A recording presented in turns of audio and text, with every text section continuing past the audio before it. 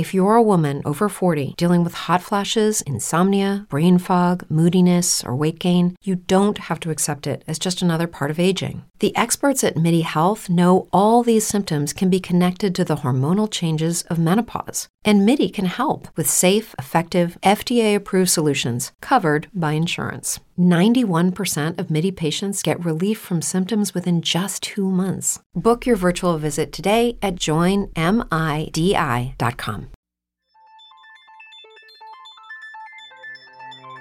This is AJ Brown, and you're listening to Roster Watch.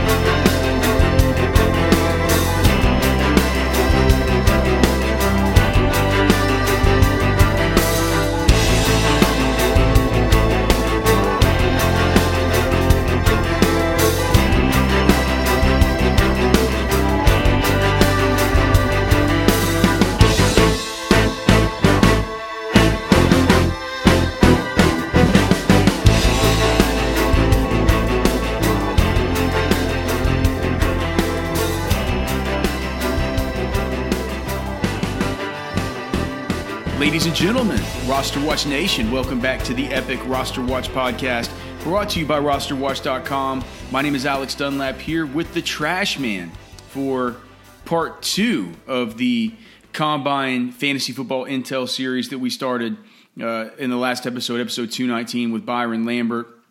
This time getting into some more of the NFL coach and GM availabilities with all of our maniacal questions that we were firing around asking as they pertain to fantasy football. Always a great time at the NFL Combine to be able to address these coaches and these GMs about these things, even though the other reporters look at you like you're a total asshole when you just come busting in whenever their job is to ask questions about, you know, what's happening with this defensive end transition tag, or are you going to franchise tag him, or, you know, and you just run in there and, you know, put your recorder in the guy's face and ask, you know, whether or not Aaron Jones is going to get more touches this year. Trash Man, what the hell's going on with you, brother? What did you think about the Combine? You've gotten to see the wide receivers and the running backs now. You and I will talk some more about prospects next week, but any general thoughts from I guess probably for you, it starts and ends with Denzel Mims, huh? Hey, did I call it or what, man? I can't believe it, dude. I mean, he's just 4.38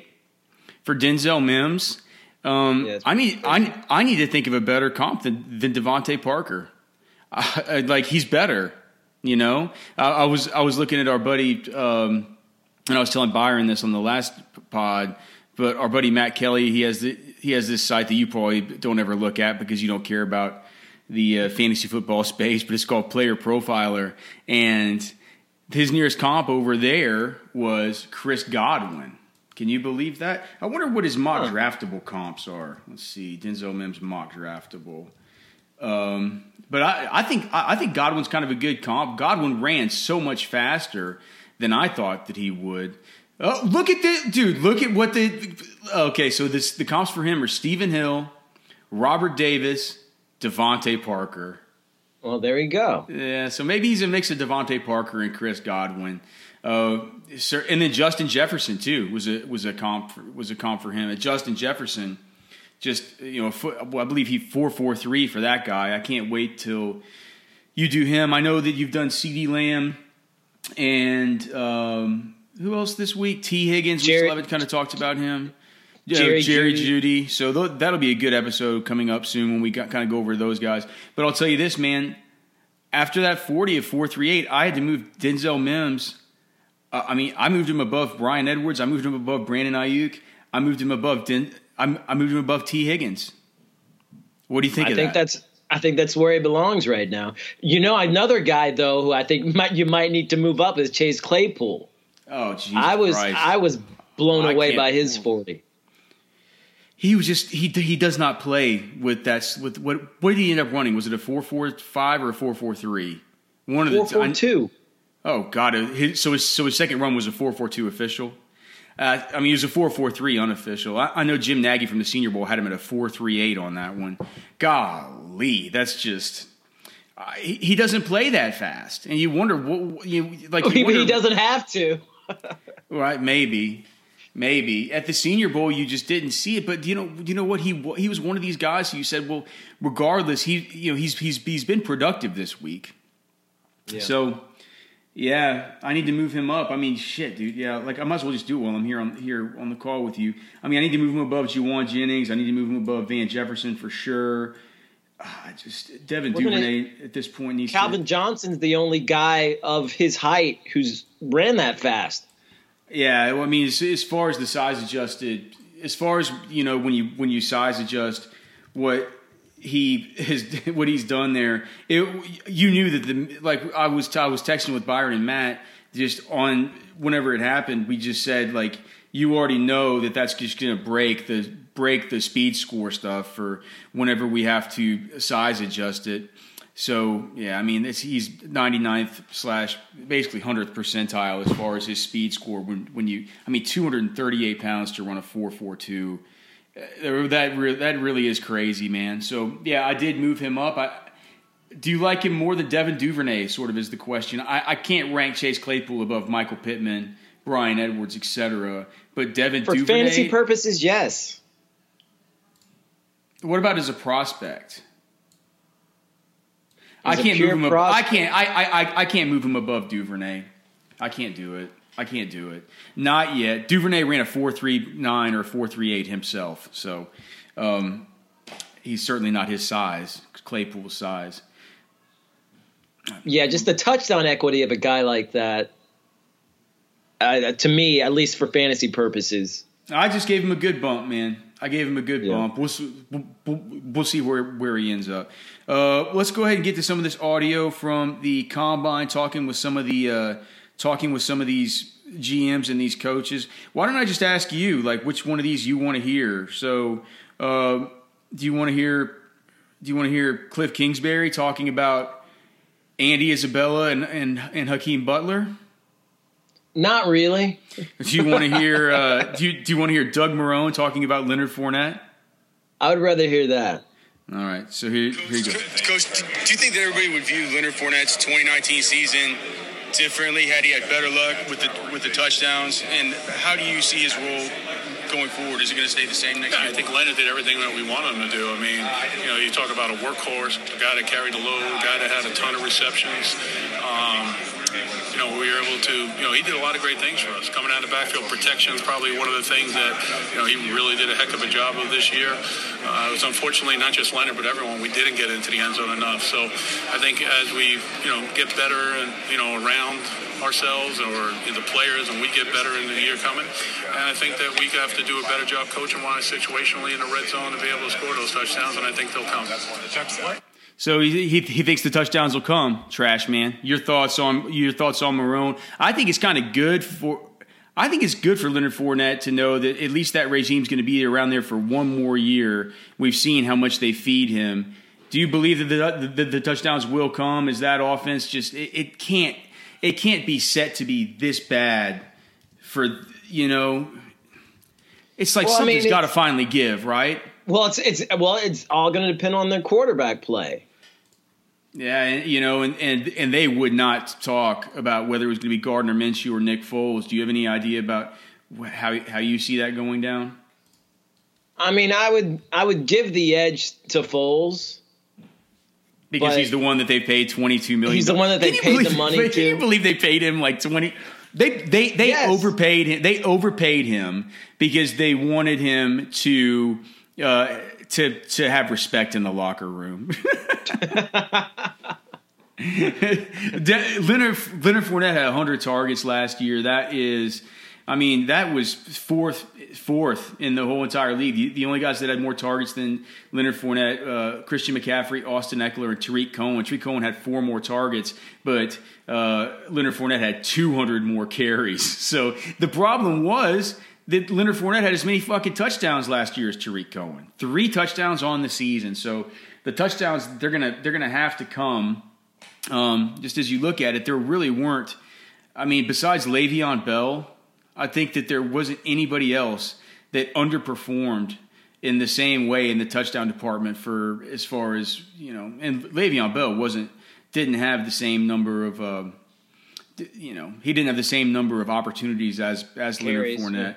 but still, like, he had 4 touchdowns on the season, and his season was, people look back at that thing as being pretty fucking miserable.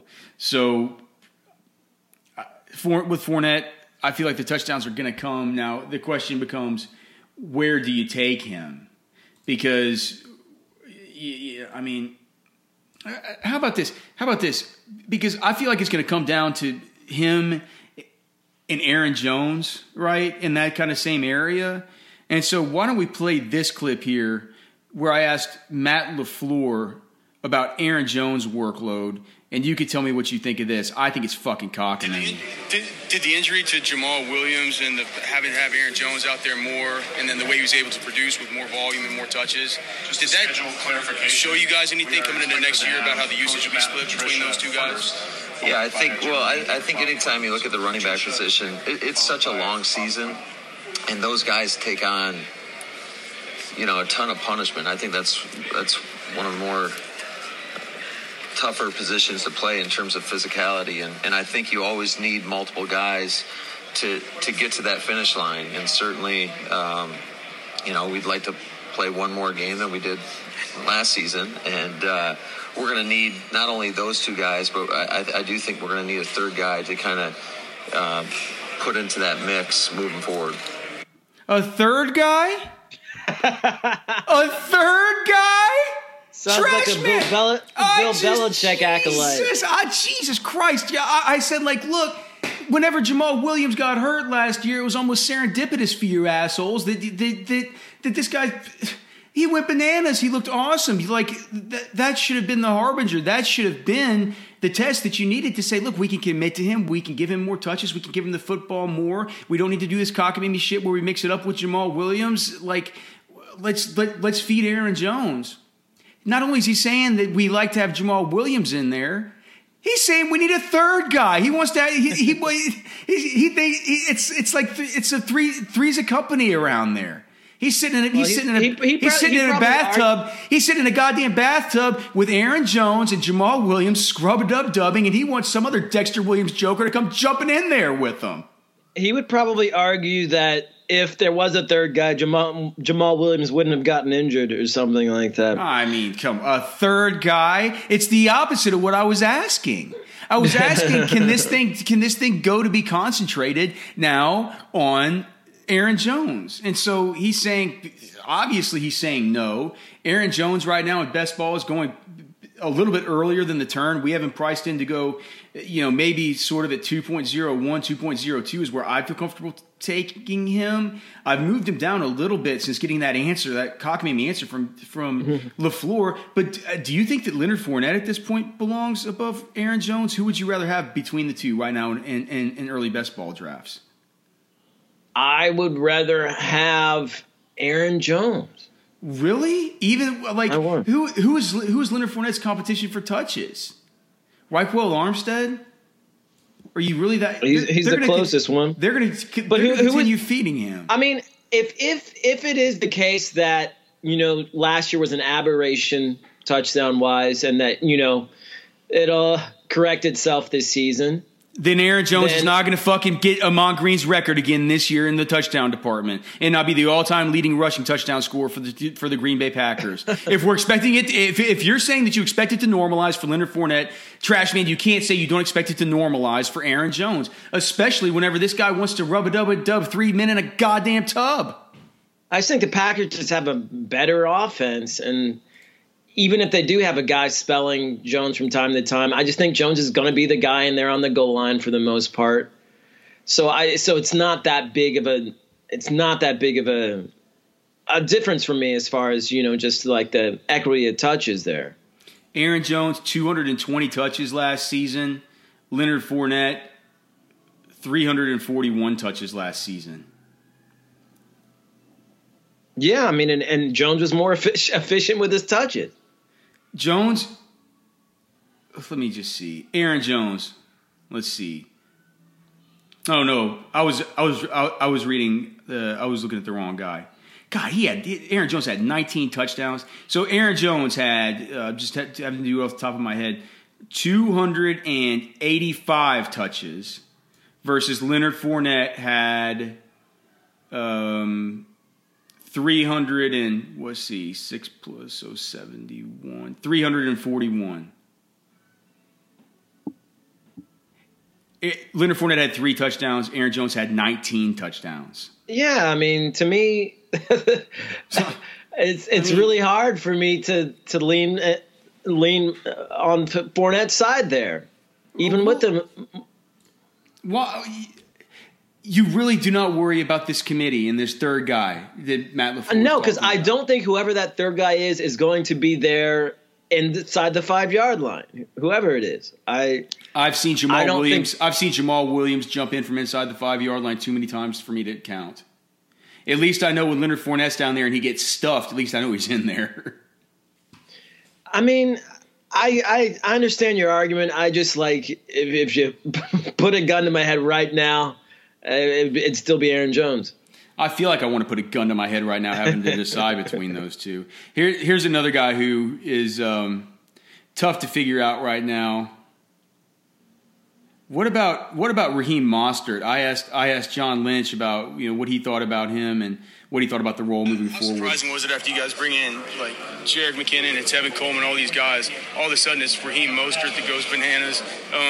What did you see out of him, and do you expect him to keep a similar role moving forward next year? Yeah, well, what a tremendous story. I mean, of a guy who's been released numerous times from numerous teams and kept the dream alive, kept himself in the league by being one of the better special teams players in football.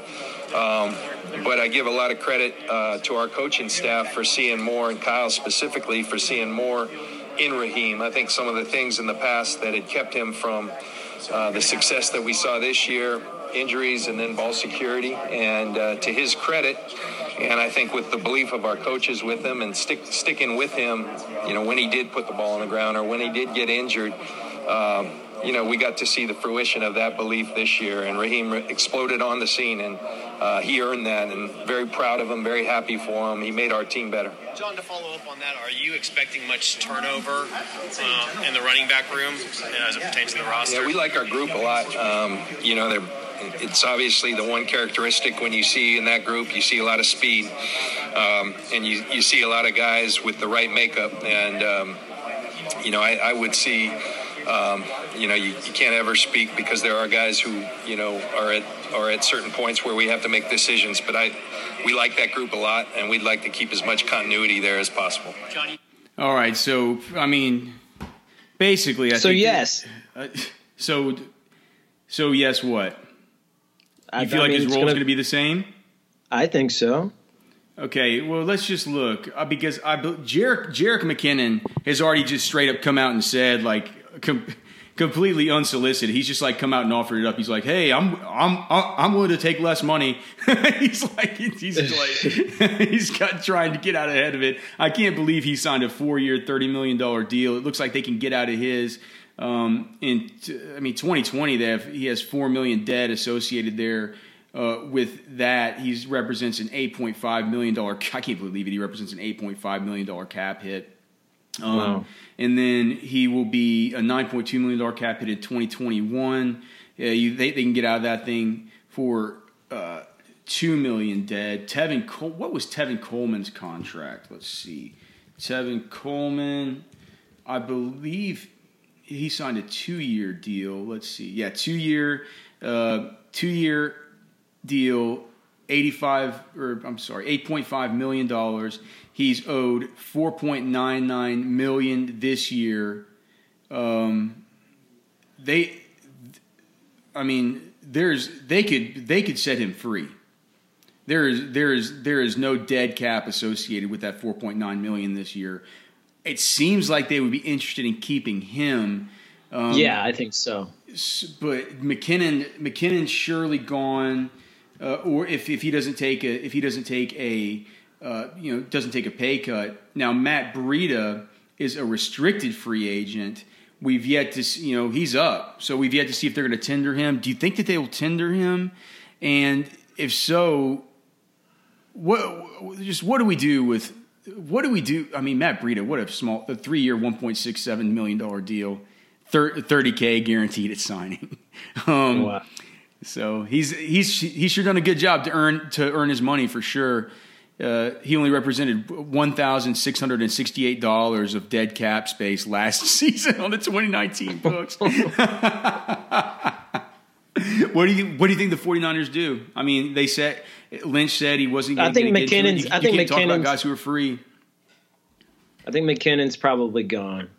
And so what does that mean for you with Raheem Mostert? Because right now in early best ball leagues, Mostert is going he's going at the bottom of a tier that includes guys like the rookies like Jonathan Taylor and DeAndre Swift and J.K. Dobbins. He's going basically after those guys, after Le'Veon Bell, after Gurley, after Marlon Mack and Chris Carson.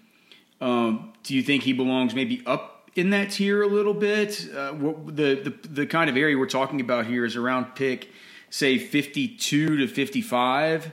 So we're talking a round 5, kind of 5.05 to 5.08-ish pick. I think he offers a lot of value there. Yeah, I'm very comfortable taking Mostert there. Well, all right. So let's talk about Raheem Mostert versus Damian Williams, because both of those guys are right there in that same tier together. I was able to ask Andy Reid about Damian Williams' role. Towards the end of the last season out of Damian Williams, is that what you guys sort of expected to see through the season? And how do you see him kind of coming into next season as far as? Yeah, so Damian was banged up just a little bit early, and so I would say yes. I mean, that's what he's capable of doing, as long as he's healthy. So that's that's been the only thing the last couple of years. But he stays healthy, and he'll do fine. All right, so he stays healthy, he'll do fine. My question though is, my question for Andy Reid was, what we've seen out of Damian Williams to end these last 2 seasons, like what we've seen whenever he gets going, is that what they were expecting to start 2019, or was it just injuries? He acted like it might be just injuries, right? Right. And that's what we want to see. That offense is an unbelievably high-powered and awesome offense. It's one that you just think about alongside like the Baltimores of the world, with the best young quarterbacks, awesome players, going to be in scoring position. With Damian Williams, you have the added benefit of not having the threat of a Lamar Jackson down at the goal line to snipe away your rushing touchdowns. I mean, Darrell Williams, you know. I feel like Mostert they didn't think Williams. enough about Darrell Williams or Darwin Thompson, they brought in LaShawn McCoy, and he was a healthy scratch all the time. It just feels to me like it's a blaring sign that the Chiefs are going to draft one of these awesome young running backs. If they didn't, and Damian Williams was able to, pull the old Neo from the Matrix and dodge those bullets of the draft, he would represent, just astounding value, like right there, like the 4 or 5 turn, right? But right, if he can stay healthy, I think he and Mostert are kind of similar players in kind of where they came from, and they're being taken at almost the same spot. Mostert's going a little bit later. Damian Williams is a guy that you can take at the end of 4, maybe the beginning of 5. So a guy you'd be talking about if you went 3 wide receivers earlier as your running back 2, or if you went 3 running backs with 2 wide receivers, which the cheat sheet would probably have you do. You'd be looking at this guy as your running back 3. That, to me, even if they do draft somebody, we're talking about best ball, it feels like Damian Williams could pop off for some big games, and he's the type of commodity that in best ball you might like a little bit more, because you're not having to wring your hands every week about whether you're starting him in your flex or not. That's true.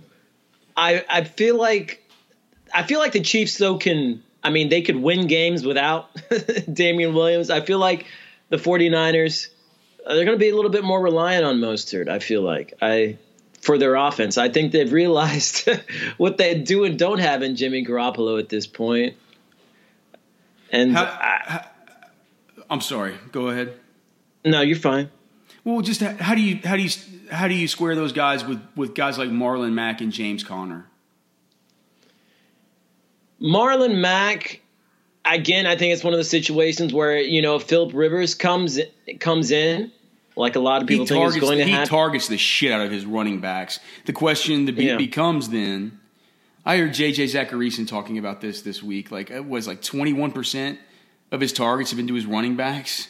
It's like, if the question becomes, is that Marlon Mack's role to take over, or does that just mean wheels up for Nyheim Hines?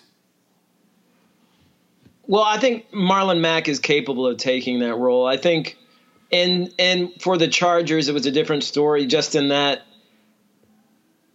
I mean, Eckler was just such a better pass catcher, and that I feel like Marlon Mack can do both of those jobs and do both of those jobs well. We've seen Marlon Mack, at least in like practices and stuff like that, and as a high school prospect, we've seen he can catch. And a lot of these guys that can catch as high school prospects, like, I mean, we talk about how they can catch, and people are like, well, we haven't seen it yet. And we're like, well, Leonard Fournette can fucking catch. We've seen him do it. Like, and all Derrick Henry. Yeah, Derrick Henry can catch. Now that they don't throw to him as much as they should, but you've noticed that a bunch of his biggest, burliest runs have come on those little slip screens underneath. They're beginning to use him a little bit more as a receiver. So I think that Marlon Mack can catch. So does that mean that you favor him over? I think it's fair to favor him over Damian Williams and Raheem Mostert. The market certainly does right now. What about James Conner? Does his situation seem just a little? I mean, all these guys, dude. These guys are middle fourth to middle fifth round picks in this tier for a reason. And the reason with James Conner is, it's like, I mean, Kevin Colbert even said it. It was a disappointing season for him this year. You got Benny disappointing season. You got Benny Snell coming back. You still got Jalen Samuels. I think. What are you going to say, that we've seen him have a season with Ben, and it's a different kind of season? Yeah, we've seen him at the top of the mountain, and it's pretty high. Yeah. And so, for me, just with the potential there, I'd be hard pressed to pick one of those guys over him. At the top of the mountain at the running back position right now, of course, is Christian McCaffrey. We don't have any questions about his slotting in number one, but I did want to ask Do we have any questions about his usage? I mean, do you feel like – did you ask about – yeah. Do they feel like they ran the wheels off of him? Well, Trash Man, you'll be happy to know that I asked Matt Rule just that question. There's been talk for this, like the last couple years, about scaling back Christian McCaffrey's workload. What is your general philosophy on running back rotations? When you got a guy like that, that's the best running back in the league, do you just kind of have to have him out there at all times? Yeah, and I say this not specific to Christian because I haven't coached him enough yet. I mean, I don't think there's anybody taking care of their bodies and doing the rehab, recovery. I mean, he's elite in those areas, but not just in general. As a head coach and an offensive coach over the years, my philosophy has always been, you want to help your great players be elite. And so, the more carries you give somebody, obviously they're going to play better, but in ways that we can allow our other players. And we feel really good about the entire running back room. We have 3 or 4 guys under contract that we feel like, hey, they can go out there, they can play. And so I think diversifying, giving those guys more of an opportunity to play in different roles.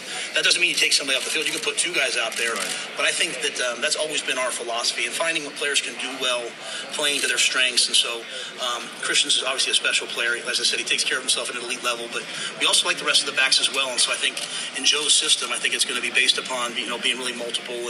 And Jeff Nixon's our running back coach. You look at his running back room when he was in Miami. I mean, the 2 starting tailbacks in the Super Bowl were his 3rd and 4th tailback in Miami. So we have experience with getting a lot of guys on the field. So I didn't quite understand that thing about Miami with Jeff Nixon, the running backs coach. But I did understand. Look, he wants his elite players to be elite. Matt Rule, and he said sometimes we might get other guys involved, but it doesn't necessarily mean we take Christian McCaffrey off the football field. I think that Matt Rule is trying to build a juggernaut. He's trying to do what Matt Rule's been a slow starter. At places like Temple and places like Baylor, where he's just done a really good job of implementing his culture and building things the way that he wants to build them. And it looks the same every time. It's like he starts out, he gets like 3 or 4 wins, then the next year he gets like 7 wins, and the next year he's like playing in the Sugar Bowl against Georgia, and he's, like, it's just, that's sort of how he's worked. And so I just wonder, as he's implementing his culture there in Carolina on this mega deal that he has plenty of time too. He's going to have patience. Right. He's going to have time. I just wonder if it's like during this time when he's, maybe feels like he's a little bit hamstrung by the previous regime's decisions on players and everything else like that. If he just says, like, look, what we know we have here in Christian McCaffrey is like, this is elite, and why not, as we're building this thing up, try and stack up some wins along the way, and the way to do so would be to keep this guy, just to keep feeding this guy. Right. I mean, and being the first-year coach, he's going to want to show people that he's worth his salt. So I don't think he's going to stray too far from Christian McCaffrey. I think he's going to want to, pretty much toe the line there. So I don't. Yeah. So that, I mean, it makes sense. I'm not fearful for Christian McCaffrey. All right. So this is part 2 of our panoply of NFL Combine intel here on the Roster Watch podcast. Please go give us a rating and a review. A plethora, yeah. Well, we can call this one the plethora. Byron called it a panoply on the original one. He said he had a panoply of information that he wanted to go over. I had to look up what the hell that meant. That's an impressive collection. Is what a panoply is. Byron said he had a panoply of info. So yeah, a plethora of info. This is part 2. We'll have part 3 with Byron, with some more of the audio that I gathered and some more of the audio that he gathered as well. We'll probably wrap it up with that 3 parts here on this series. Of course, you can go to rosterwatch.com. Find all of our questions for these NFL head coaches and GMs there if you're a pro member at Roster Watch. If you're not and you'd like to support us, please, again, give us a 5-star rating and a review on Apple Podcasts. We love doing these pods. We love bringing them to you, but we do have managing partners that look at our numbers and see that we don't have nearly the amount of reviews that we should for the people that listen to this podcast, and they begin to ask questions like, well, why don't we just put this shit behind the paywall for y'all's pro members? So if you'd like, please, just go and give us a rating and review. It's really easy. All you do is go into Apple Podcasts. You can search in there. Just type in ROST, and then the first thing that'll come up will be Roster Watch. Click on that. You'll see the icon with our logo. Click on that logo, and then it'll take you to a little page that has like the available episodes and all that stuff. Just scroll down in there, and you'll see the 5 stars on there. You just click that farthest right star, and then you can just submit a review. It takes you 2 seconds. If you don't have time for a review, just please leave a rating. It certainly helps. All right, Trash Man, one more before we get out of here, and I'll let you choose which one. So do you want to hear Duke Tobin on Joe Burrow's hand size? Do you want to hear him on Joe Burrow's tape? Would you rather hear Chris Ballard talk about Paris Campbell and his expectations next year for him? Okay, so here we go. Chris Ballard on Paris Campbell of the Indianapolis Colts. Are you guys expecting a year or 2 breakout out of Paris Campbell? What have you seen out of him? What do you think of him coming in this next year? Well, I mean, look, a little bit bad luck with Paris this year. Every time I remember sitting in training camp, and he has an unbelievable day of practice, and then, pulls the hamstring. And then it takes him, into the season. Then he comes back and hurts a groin. Then he hurts a foot. And every time he kept making that push, something would set him back. I'll say this about Paris. He has not left the building since the end of the season. He has been there working, rehabbing, and getting his body. I think he understands what he has to do to try to get his body right for the grind of the season. We think Paris Campbell has a lot of upside. I think we saw it. I think you watch the Tennessee game down in the red zone, and he scores a touchdown on a Dover route over the top for a touchdown. I thought you saw it against Oakland. Now he had a fumble on the play, but he catches an option route and breaks 2 tackles and looks like he's going to go. And you saw it against Pittsburgh, where I think he almost had 100 yards just on coaches getting the ball in his hands. We like Paris Campbell. We think he has a lot of upside. All right, so Trash Man, your takeaway from Chris Ballard talking about Paris Campbell. Well, they haven't given up on him, and that means a lot to me. And he hasn't given up. Well, it seems like he's trying to strengthen his body so that he doesn't, have those setbacks continually like he did last season. Like Paris Campbell, he was one of my favorite wide receivers going into the draft last year. So and you have to think if Phillip Rivers is there, maybe, I don't know. Phillip Rivers has been tanking recently, but maybe he can shot put Paris Campbell the ball enough over the middle to get him some action. I feel like there's just a lot of room there for him in that wide receiver core. So I wish all the best for Campbell. I'm willing to take a chance on him because I think he's that good.